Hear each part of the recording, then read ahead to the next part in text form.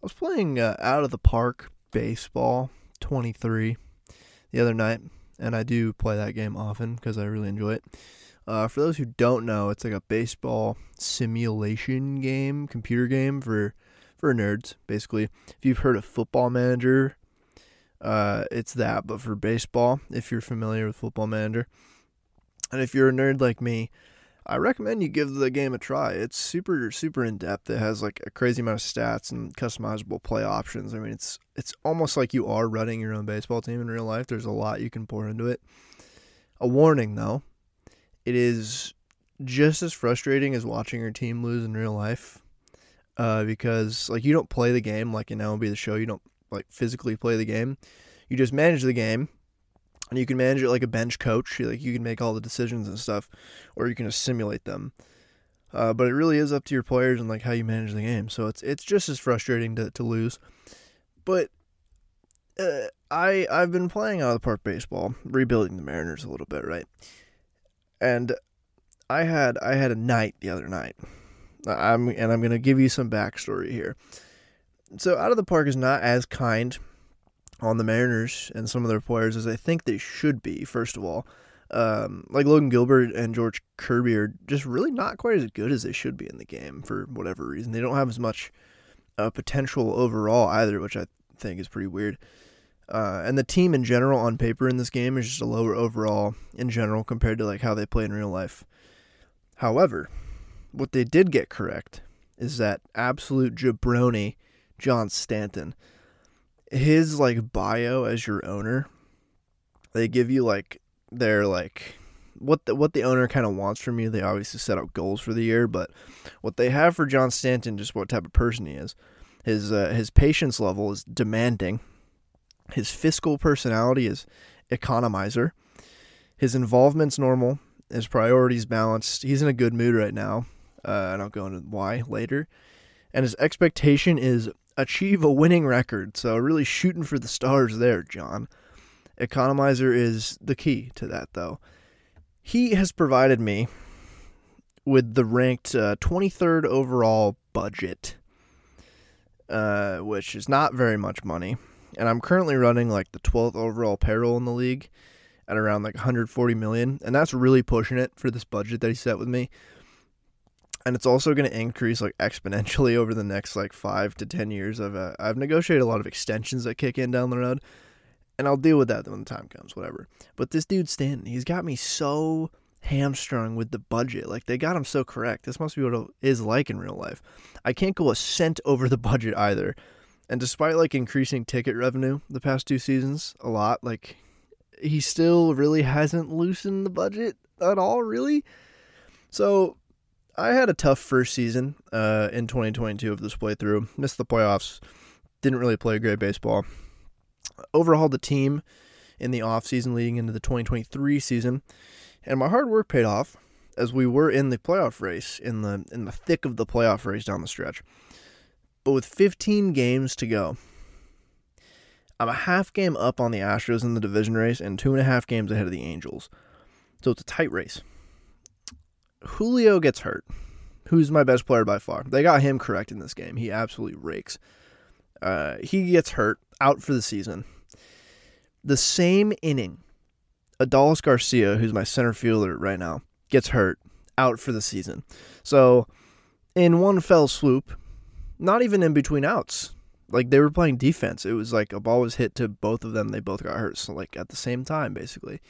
So, 2 of my best offensive players out in one game with 15 games to go in the season in a tight race. Obviously not ideal. I ended up winning that game somehow, and I just can't believe they got hurt in the same inning. So the vibes are kind of low heading into the next game, right? I was like, surely nothing else could go really this wrong. Like, that's probably the most catastrophic event that could happen. I was wrong. Rafael Devers, who was my third baseman at this time, he gets hurt, out for the season. So, in 2 games, with 2 weeks left in the season, back-to-back games, I lose maybe my 3 best offensive players all year, with the exception of probably Ty France. He's probably in that conversation too. I am so down bad after this, I don't even want to play the last 2 weeks of the season. But somehow, I grit out some wins, and I head into the final day of the season tied with the Angels for the third wild card spot. The Astros have already clinched the division by like 3 games, and the Angels lose. So all I have to do is win my final game at the Texas Rangers to get to the playoffs and make the third wild card spot. I pour everything I have into managing this game. I pull out all the stops, basically treating this as a playoff game. It goes to the 17th inning, 2-2, and I lose on a passed ball with 2 outs in the bottom of the 17th inning. So I tie the Angels, but they make the playoffs ahead of me. I think they won the head-to-head battle. So I lose out on the playoffs in the last game of the season. The worst part is that I had a plus 67 run differential this year. The Angels had plus 2 run differential. We're both 87 and 75, but I miss out on the playoffs because I lost in the 17th inning on the last game of the season. It's almost too realistic how painful that was. I had to just sit there. This was at like midnight. I was doing this. I just had to sit there and contemplate my life for a second. I don't know if I've ever been that angry at a video game before. What makes it worse, too, is that this game has Pythagorean win-loss, which is a great thing to use in real life as well. It basically just essentially tells you what your record is based on like an algorithm using your runs scored and runs against. Like, pretty basic. It basically shows like what your raw win-loss record, if that is what you deserved that year, theoretically. I ended up with 1 less win than my Pythag record said I should have, which is fine. That's pretty normal. The Angels, can you guess?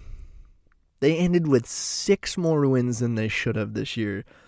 I just can't win. Luckily, my job is very much not on the line, because John Stanton really just cares about money in this simulation, just like real life. He said the season was a success. We almost made the playoffs. And I quote, he said, "We are on track to complete the goal I set out for you when you signed. Make the playoffs by 2026. End quote. Just ridiculously lame expectations. And going into the next season, the goal didn't change. I missed the playoffs by literally 0 games, technically. And that's what he says to me. God, I hate him. I hate him in real life and in the video game.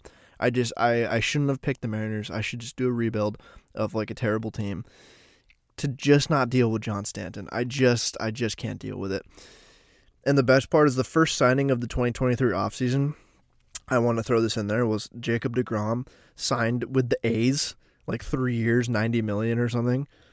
Just ridiculous. The game is very realistic, and also at the same time not realistic in that way. I still recommend it if you're a nerd, but I really like those games. They're not for everyone, but God, I could not believe that. I had to say it somewhere. I couldn't believe that happened to me.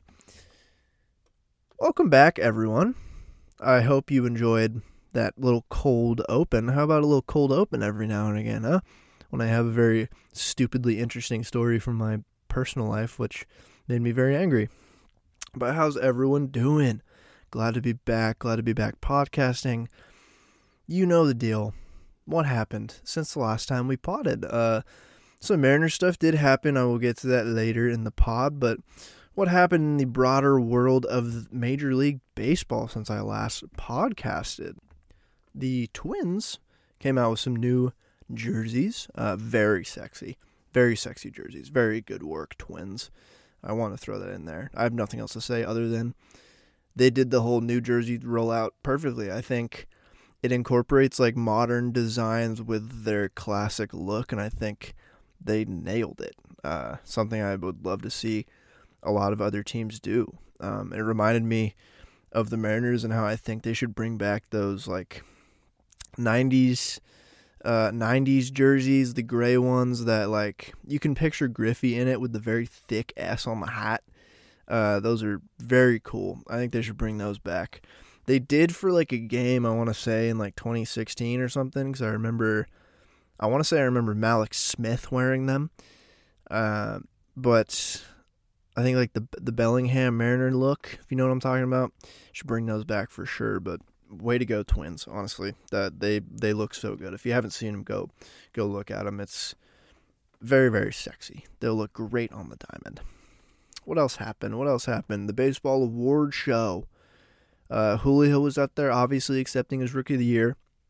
Gave a real cool speech. It was awesome to see him accept his award and just be up there in New York with all the other big boys. And just he's growing up so fast right before our eyes, you know. And obviously you know who won the awards, but I want to touch on one thing. The Justin Verlander and Sandy Alcantara, they accepted their Cy Young awards for the most valuable pitcher award. They misspelled valuable on the plaque. They left the A out. That's supposed to go after the U in valuable. Like, really, guys?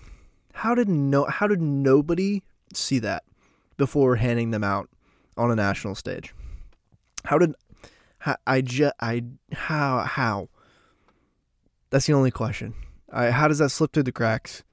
Because it's also not like the letters are very small. Like, most valuable pitcher, very apparent. It's right in front in very big letters. And the internet noticed it immediately. Like, it's how do you miss that? It's just classic MLB, man. They just can't do the easy things right sometimes. It's like, who cares really? But just so funny that like that happened and immediately. It's like, guys, really? No one looked these over before giving them out. You just however you make a plaque like that, you just made it and called it good. Or if there's someone out there, an intern, a production person, someone at the MLB or BBWA who's tasked to look at the plaques and make sure they went out, are they fired now? Do you feel good about yourself? Like, how do you miss that? Come on. The Hall of Fame voting happened as well. Scott Rowland, the only one elected from this ballot. He will join Fred McGriff in Cooperstown. Todd Helton barely misses out, but he will probably likely be elected next year. I think he ended with like 72-ish%.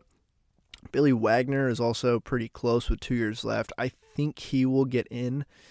He made good strides this year. I think he'll get in either next year or the year after on his last ballot. Andrew Jones is on the right track, it looks like, but didn't gain as much as I thought he would this year. Personally, I do think he's a Hall of Famer, but we'll see what happens in the next couple years of voting. I think he will be a Veterans Committee guy if he doesn't actually make it on the voting ballot. I think he deserves to be in the Hall of Fame, but we'll see. Gary Sheffield, another guy who I personally would vote for the Hall of Fame. He's at like 55% with 1 year left. It would take a lot for him to get elected next year. I don't see it happening. Another guy I can totally see being a veteran committee dude for sure. It's just interesting. He's at 55%, which is, he made some strides from last year, but he just has not made up enough ground. And at least the tracker, I don't think he's projected to get super close next year unless something really changes. And the last couple of things I want to touch on, Jeff Kent fell off the ballot this year. It was his last year. He didn't quite make it. Could he be a Veterans Committee guy? Sure. I don't know if I would have voted for him, but, seems like a fine dude. Wouldn't be upset if he was in the Hall of Fame either. And then the last thing I want to say about the Hall of Fame is there was a writer who voted for R.A. Dickey, which, hell yeah. I would vote for R.A. Dickey just for the shits and giggles, dude. That's awesome. I think it was like a writer who came up with a team who had watched R.A. Dickey for a long time. Like, I think it was a Blue Jays writer who had watched R.A. Dickey. And listen, if you want to make a case that he belongs in the Hall of Fame specifically because he has one of the greatest knuckleballs of all time in an otherwise knuckleball-less world, and maybe the last good one we'll ever see, there's certainly a case to be made. He's not going to make the Hall of Fame, but obvious Veterans Committee, put him in, boys. Give us the knuckleballer section of the Hall of Fame or something. Like, I love that R.I. Dickey got a vote. That was fantastic. But that concludes the Hall of Fame this year. I'm sure the discourse was real healthy online. I've tended to stay out of it. I think I could totally get rabbit hole talking about the Hall of Fame and like what I would vote for. But everyone has their own opinions, and everyone else thinks everyone else's opinions are wrong. And it's just kind of a hellscape on the internet when Hall of Fame voting comes around. So I try to stay out of it. But I'm glad Scott Rowland got elected. Looking forward to the speeches with him and Fred McGriff for Cooperstown. That's pretty cool. What else happened? There was some drama on Twitter the other day about the MLB The Show cover. People were big mad, which personally I don't understand. From like a Mariners fan perspective, I guess, like we thought it would be Julio on the cover, but like you know they make these games every year, right? Like he'll more than likely be on the cover next year, in the next couple of years. Like they make them every year, man. Like why are we so pissed off that he's not on it right now? Like it would have been sick, but I'm not like pulling hard for him to be on the cover. Like it's a video game cover. I didn't know like people cared that much about this before Jazz was put on it. People were big mad. Like they were bringing up like his numbers from last season, which is hilarious to me because one, he was hurt, and like also the numbers in his career are pretty damn good, and he projects to be one of the better players in baseball for the next decade plus.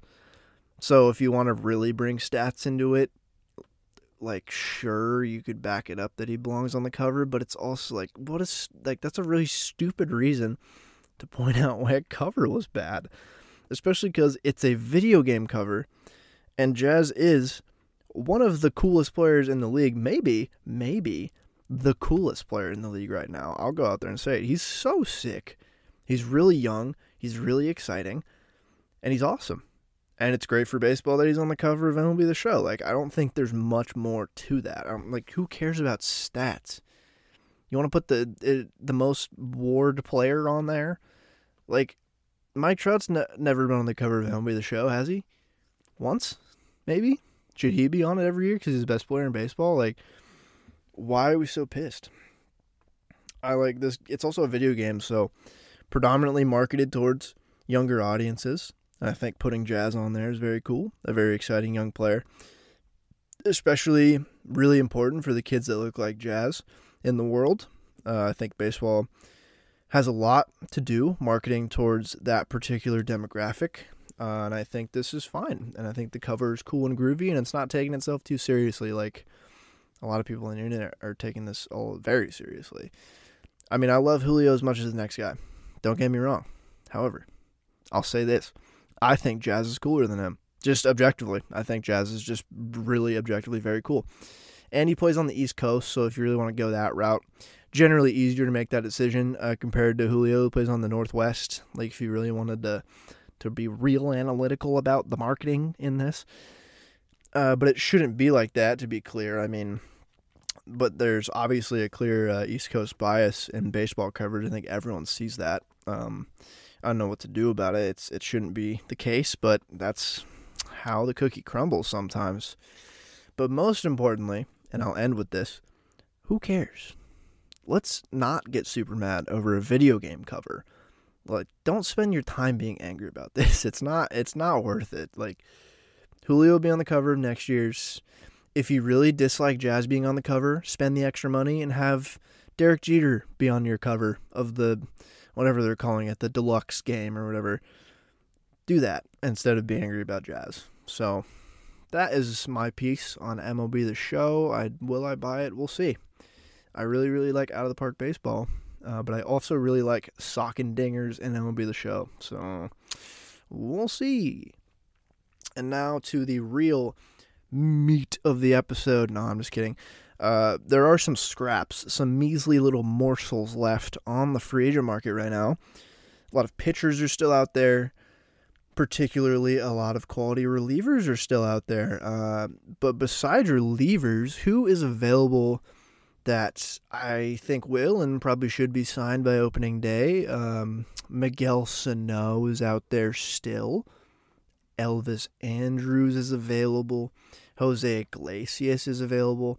I'm expecting either of those fellas to sign with the Angels, to be honest with you. I think the Angels need another shortstop. Jose Iglesias is a fine shortstop who is pretty durable and will play a lot of baseball at shortstop, which is valuable. And then Elvis Andrews, surprisingly, had a very good season last year. He won't get more than a year deal. I mean, I think we buy into more of the previous 5 years than just last year's numbers, but, I mean, he can prove last year he can still play baseball at the major league level.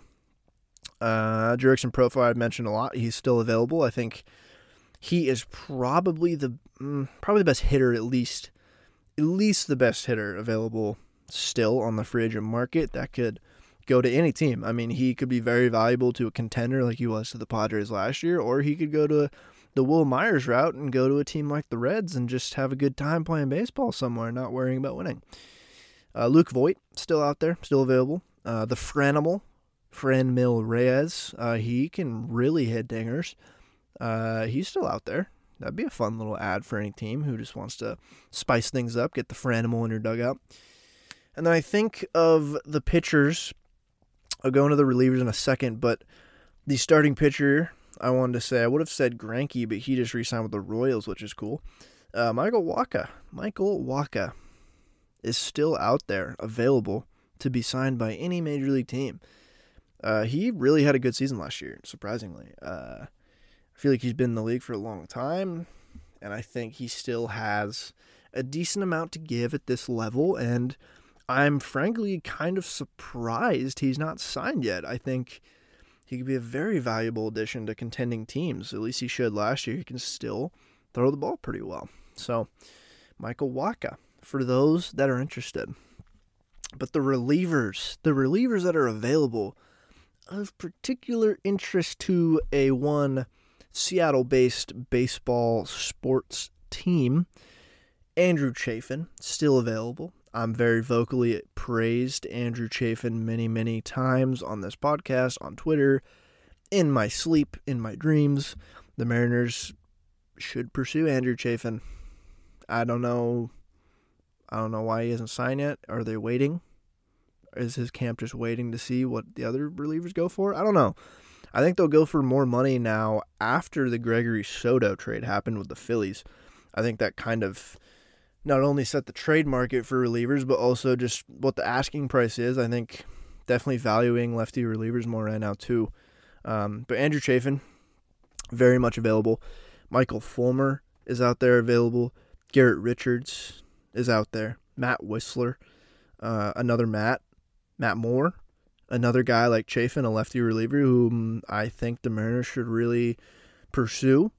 Archie Bradley still out there. Some more names. Jimmy Nelson, Dominic Leone. Like, there's some decent relievers still out there on the market who honestly don't know when they'll sign. I'm expecting some of these guys to sign before spring training starts, and at least like most of them to probably sign before the season. But I don't know. I can see quite a few of these pitchers and relievers going and not signing before the season, and then seeing how things shake out first. But from the Mariners' perspective, they should really pursue Chafin or Moore. Both still showed last year that they can pitch, that they're lefty relievers in the bullpen who are good against lefties. Do the Mariners need that? Boy, yeah, they do. I've gone over it a few times now. I mean, the trading of Eric Swanson, I was all for, obviously, for Teoscar, but that gets rid of a key piece of your bullpen who was really good against lefties. A very unorthodox right-handed reliever, very good against lefties, but he was.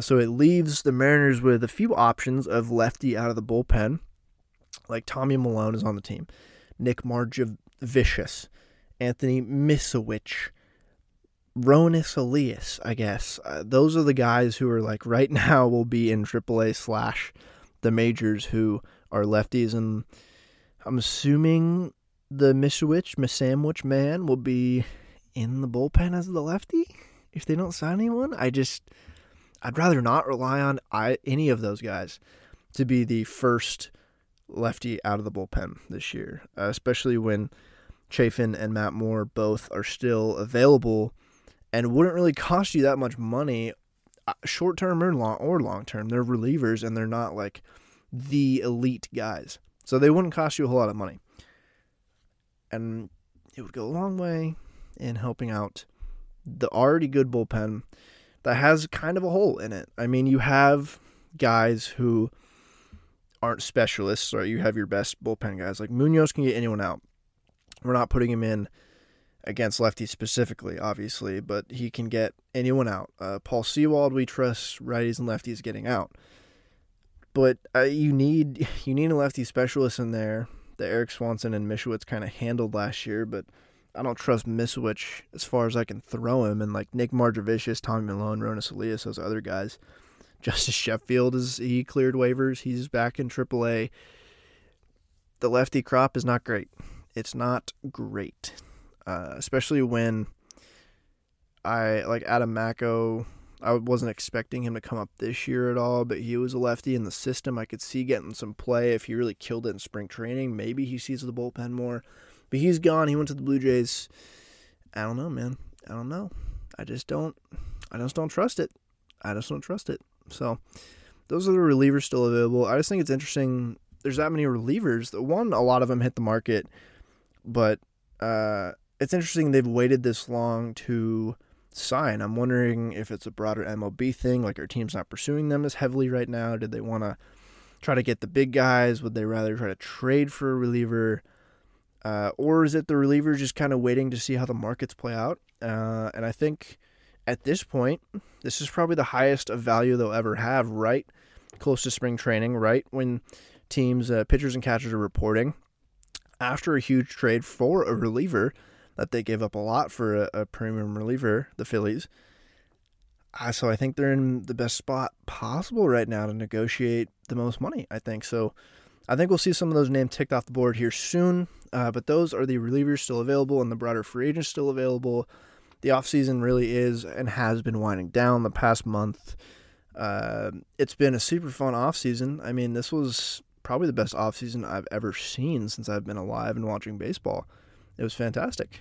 I talked about the market conditions and why this offseason was so fun. It was not only those conditions, which I talked about, but also just the players that hit the market. Like, you have 4 premium shortstops hitting the market at the same time. Obviously, that's going to cause some sparks in the offseason, and it certainly did. And then you had some of the better pitchers in the league also hitting the market.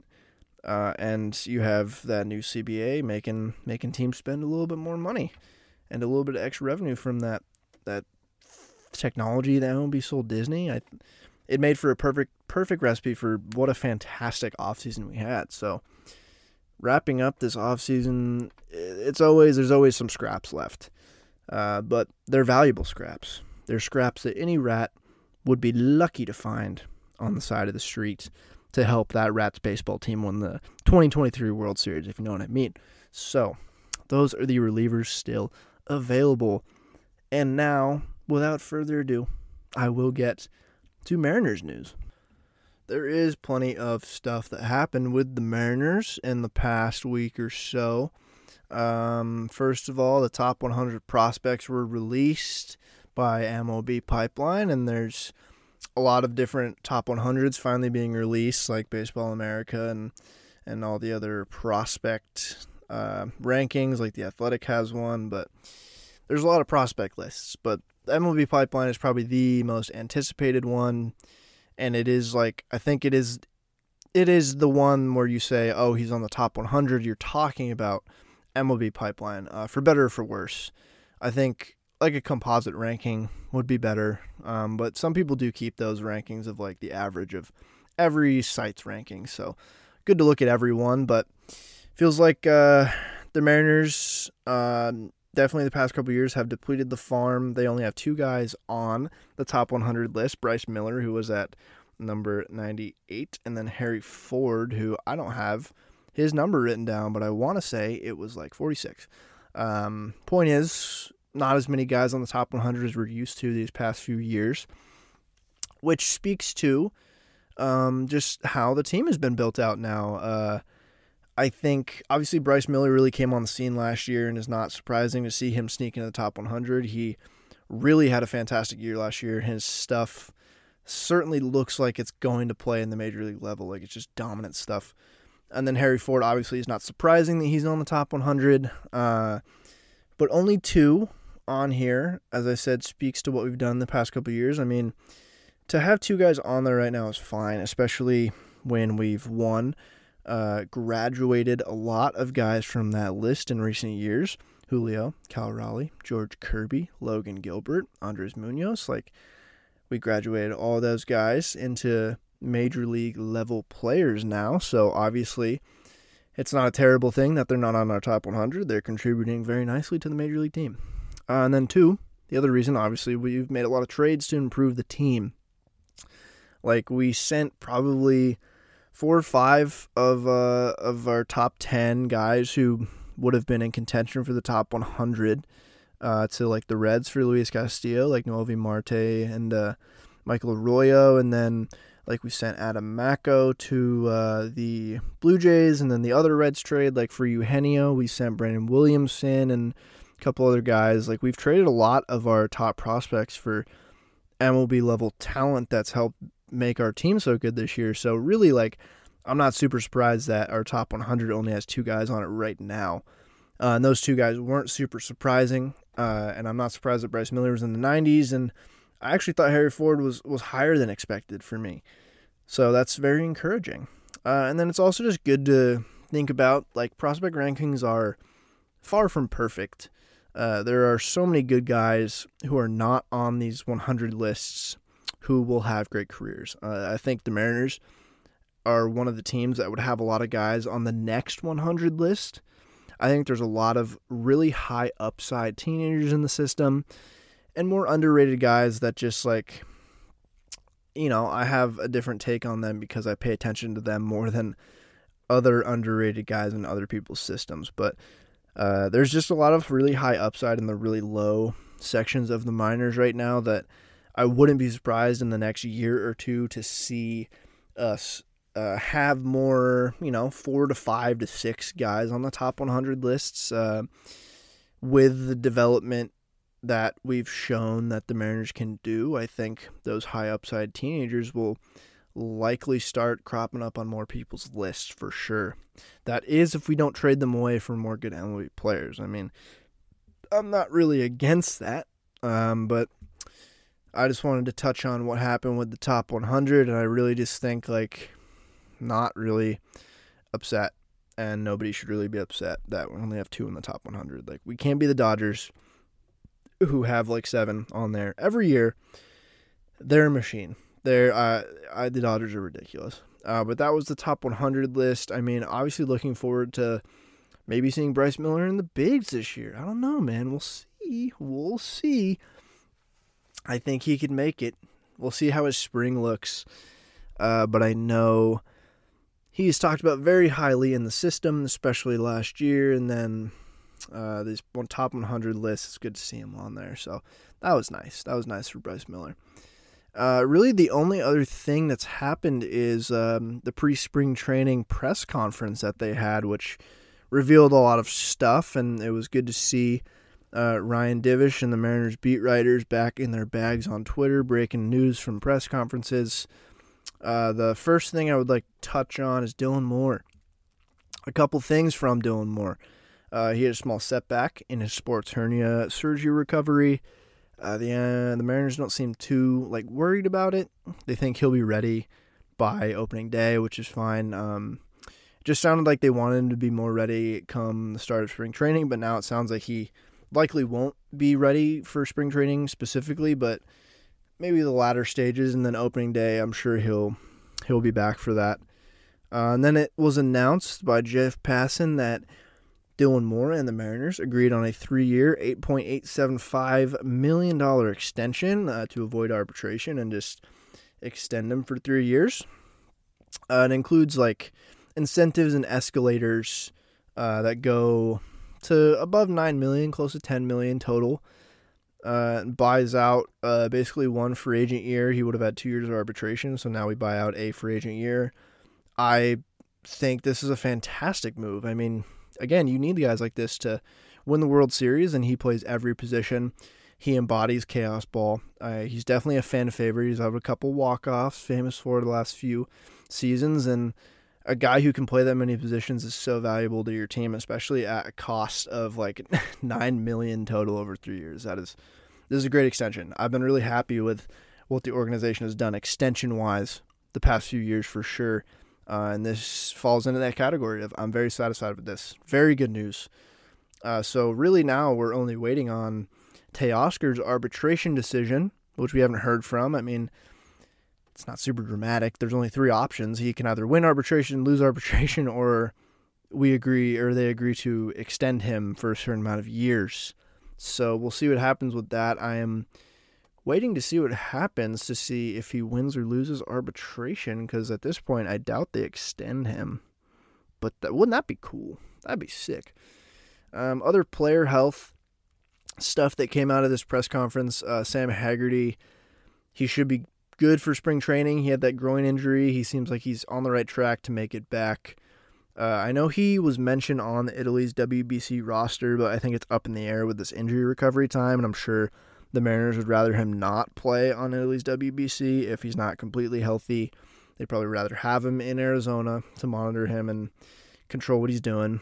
Andres Munoz had that foot surgery after the season ended. He's out of the walking boot. He's throwing now.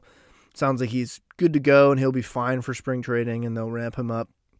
Evan White is as healthy as he's ever been, according to Ryan Divish. He had multiple surgeries and a very injury-marred past couple years, so I do like Evan White. I'm glad he got that extension from us a few years ago before all these injuries to just get some guaranteed money, which is really good for him. Obviously, at most this year, he plays a lot in AAA, but is a backup first baseman. We know his glove plays over there. He's a S-tier elite first baseman defender. It's always questions about his bat, and I think this is a big season for him. I think if he can do the bare minimum at the plate, that is good value as a backup first baseman. It's tough because Perry Hill, the infield coach, has been so good with Ty France these past couple of years that he's become a great defender at first. So it's not even like we have Ty France who could DH because he's not a great defender at first. Ty France is a good all-around first baseman and has proven that. So that has just diminished Evan White's value even more. But obviously it's good to have a backup first baseman who at the very least we know will help the defense. So at the very least, it's fine. And I hope he's healthy the whole year just for his sake. And I hope he can put together a little bit more offensively for the team's sake. But good to hear that he's healthy and he'll participate in spring training. Cal Raleigh, as we all know, had that thumb injury during the playoffs last year. Jared Dipoto, I think it was either Jared Dipoto or Justin Hollander, said they can't believe he even played in the playoffs. Because like the thumb for any baseball player, swinging the bat would be pretty tough. But he's also a catcher, so just pain. And it was his glove hand, so just pain, just absolute pain. I don't know how he played in the playoffs. That's crazy. But he had the surgery on his left thumb in the off season, and I know he caught a bullpen session the other day in Arizona. So I think he's good to go for spring training, which is very good to hear. It was really good to hear about all of these. I know there was one more, Paul Sewald. He had a little elbow cleanup, as they call it, which I still don't understand. I've heard that with the knee cleanup too. They just go in there and scrape some shit out of there. I don't know. He's throwing and should be pitching in spring training as well. So him and Munoz were the big questions pitching-wise. But it's good to hear both of them should be throwing some innings in spring training and be ready for opening day. This was all very good news, to be honest. There were looming question marks that we weren't super worried about. It was like the team obviously wasn't going to worry the fans at all about these injuries, but it wasn't super encouraging where it's like, okay, we lose in the playoffs, we go to the offseason. Andres Munoz, our best reliever. Well, listen, he could probably play receiver. He could catch some balls from Geno. He had foot surgery right when the season ends, right on plant foot, I believe, which is not ideal. Cal Raleigh had to have finger surgery. Dylan Moore had to have surgery on abdominal sports hernia. Sam Haggerty had that injury that held him out of the playoffs. And then Paul Sewald just had a little elbow thing that was causing him a little pain, but he played through it. It's very good to hear all those guys sound like they will be participating in spring training, and I'm assuming all of them will be pretty ready for opening day. I think Sam Haggerty might be the one who's not, potentially. Groins are so tough because you could ramp him all the way back, and he could just be running around the bases and pull it again. Like, if you've ever had a groin injury, I watch a lot of soccer, and groin injuries are brutal in that sport specifically, too. Any sport you obviously run, but I think that one is just finicky, and I think I'm probably the most worried about that. And then I'm intrigued to see what Munoz looks like. It's good that he's throwing. I'm intrigued to see if there's any differences in his throwing in spring training this season. Like, if it's a plant foot and was foot surgery, so would that diminish his velocity? Would that allow him to not drive into the ground as hard in his follow-through? I don't know. It could be a lot of things could happen. I'm just hoping that doesn't affect them at all. But they do have still plenty of time before opening day, and it sounds like they're all on the right track to return. So that's very good news. Very good news. And then a couple more things before we get out of here. The Mariners, they talked about what guys they anticipate playing in the WBC. Obviously, for the DR, Julio Rodriguez, Teoscar Hernandez, and Diego Castillo are going to play for the DR and will definitely play quite a bit. Dipoto said Luis Castillo is not going to pitch for the Dominican Republic, which is not the Mariners holding him back. That is a decision that both parties made to not throw in the WBC, and I'm honestly very for it. I think it would have been really cool if he did, obviously, but I am all for Luis Castillo not throwing a bunch of innings right before the season starts. So that is honestly pretty good news to hear. Eugenio is going to play for Venezuela. Matt Brash for Canada, and who I think he's starting for them, but will be a reliever this season. That's what Dipoto said. He's going to be a reliever this season. But I want to say he's going to make starts for Team Canada, especially because in my mind, I can't think of any pitchers better than him right now who are Canadian. You know, is Eric Bedard still available to start? Perhaps. I don't know. Matt Festa will be playing for Italy, and then obviously Haggerty is a question mark, but he was eligible to play for that team, which would be cool. And then Harry Ford for Great Britain, which is awesome. He'll be playing against the USA team in Arizona for like the group stages. I think him and Matt Brash of Canada will all be there. And then we'll have to wait to see if USA plays like Dominican Republic later, Venezuela, to see if we can get to see the other Mariners in action against Team USA. So that'll be really fun to watch. I'm really glad the WBC is happening. I'm glad these guys are playing in it. I'm personally the most excited to watch the Dominican Republic team play, but it should be really fun. I'm particularly hyped to watch Harry Ford play for Great Britain. If I wanted to watch one player in specific, I would absolutely watch him because he had a really good qualifying with them last season. At the end of last season, he absolutely raked for them and looked great behind the dish. So very excited for that. And then just two more things before I let you go here. Jerry Dipoto said the left field will be a platoon with Kelnick/Trammell and AJ Pollock. Our worst fears have been realized. No, I'm just kidding. This was obviously expected. He had to say it. He had to come out and say it, but it was expected. Obviously, like, what else would it be after the lack of signings this free agent off season?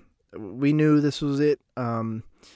Weird to see it in writing from Dipoto, but that is how things go sometimes, and I've spoken my piece on it, and I'm really rooting heavily for Kelnick and Trammell this year, man. I want more than anything for them to put it together at the major league level. For their sake, for our sake, just for general good vibes of baseball, of the baseball team, I just want, one of them putting it together at the major league level would be enough.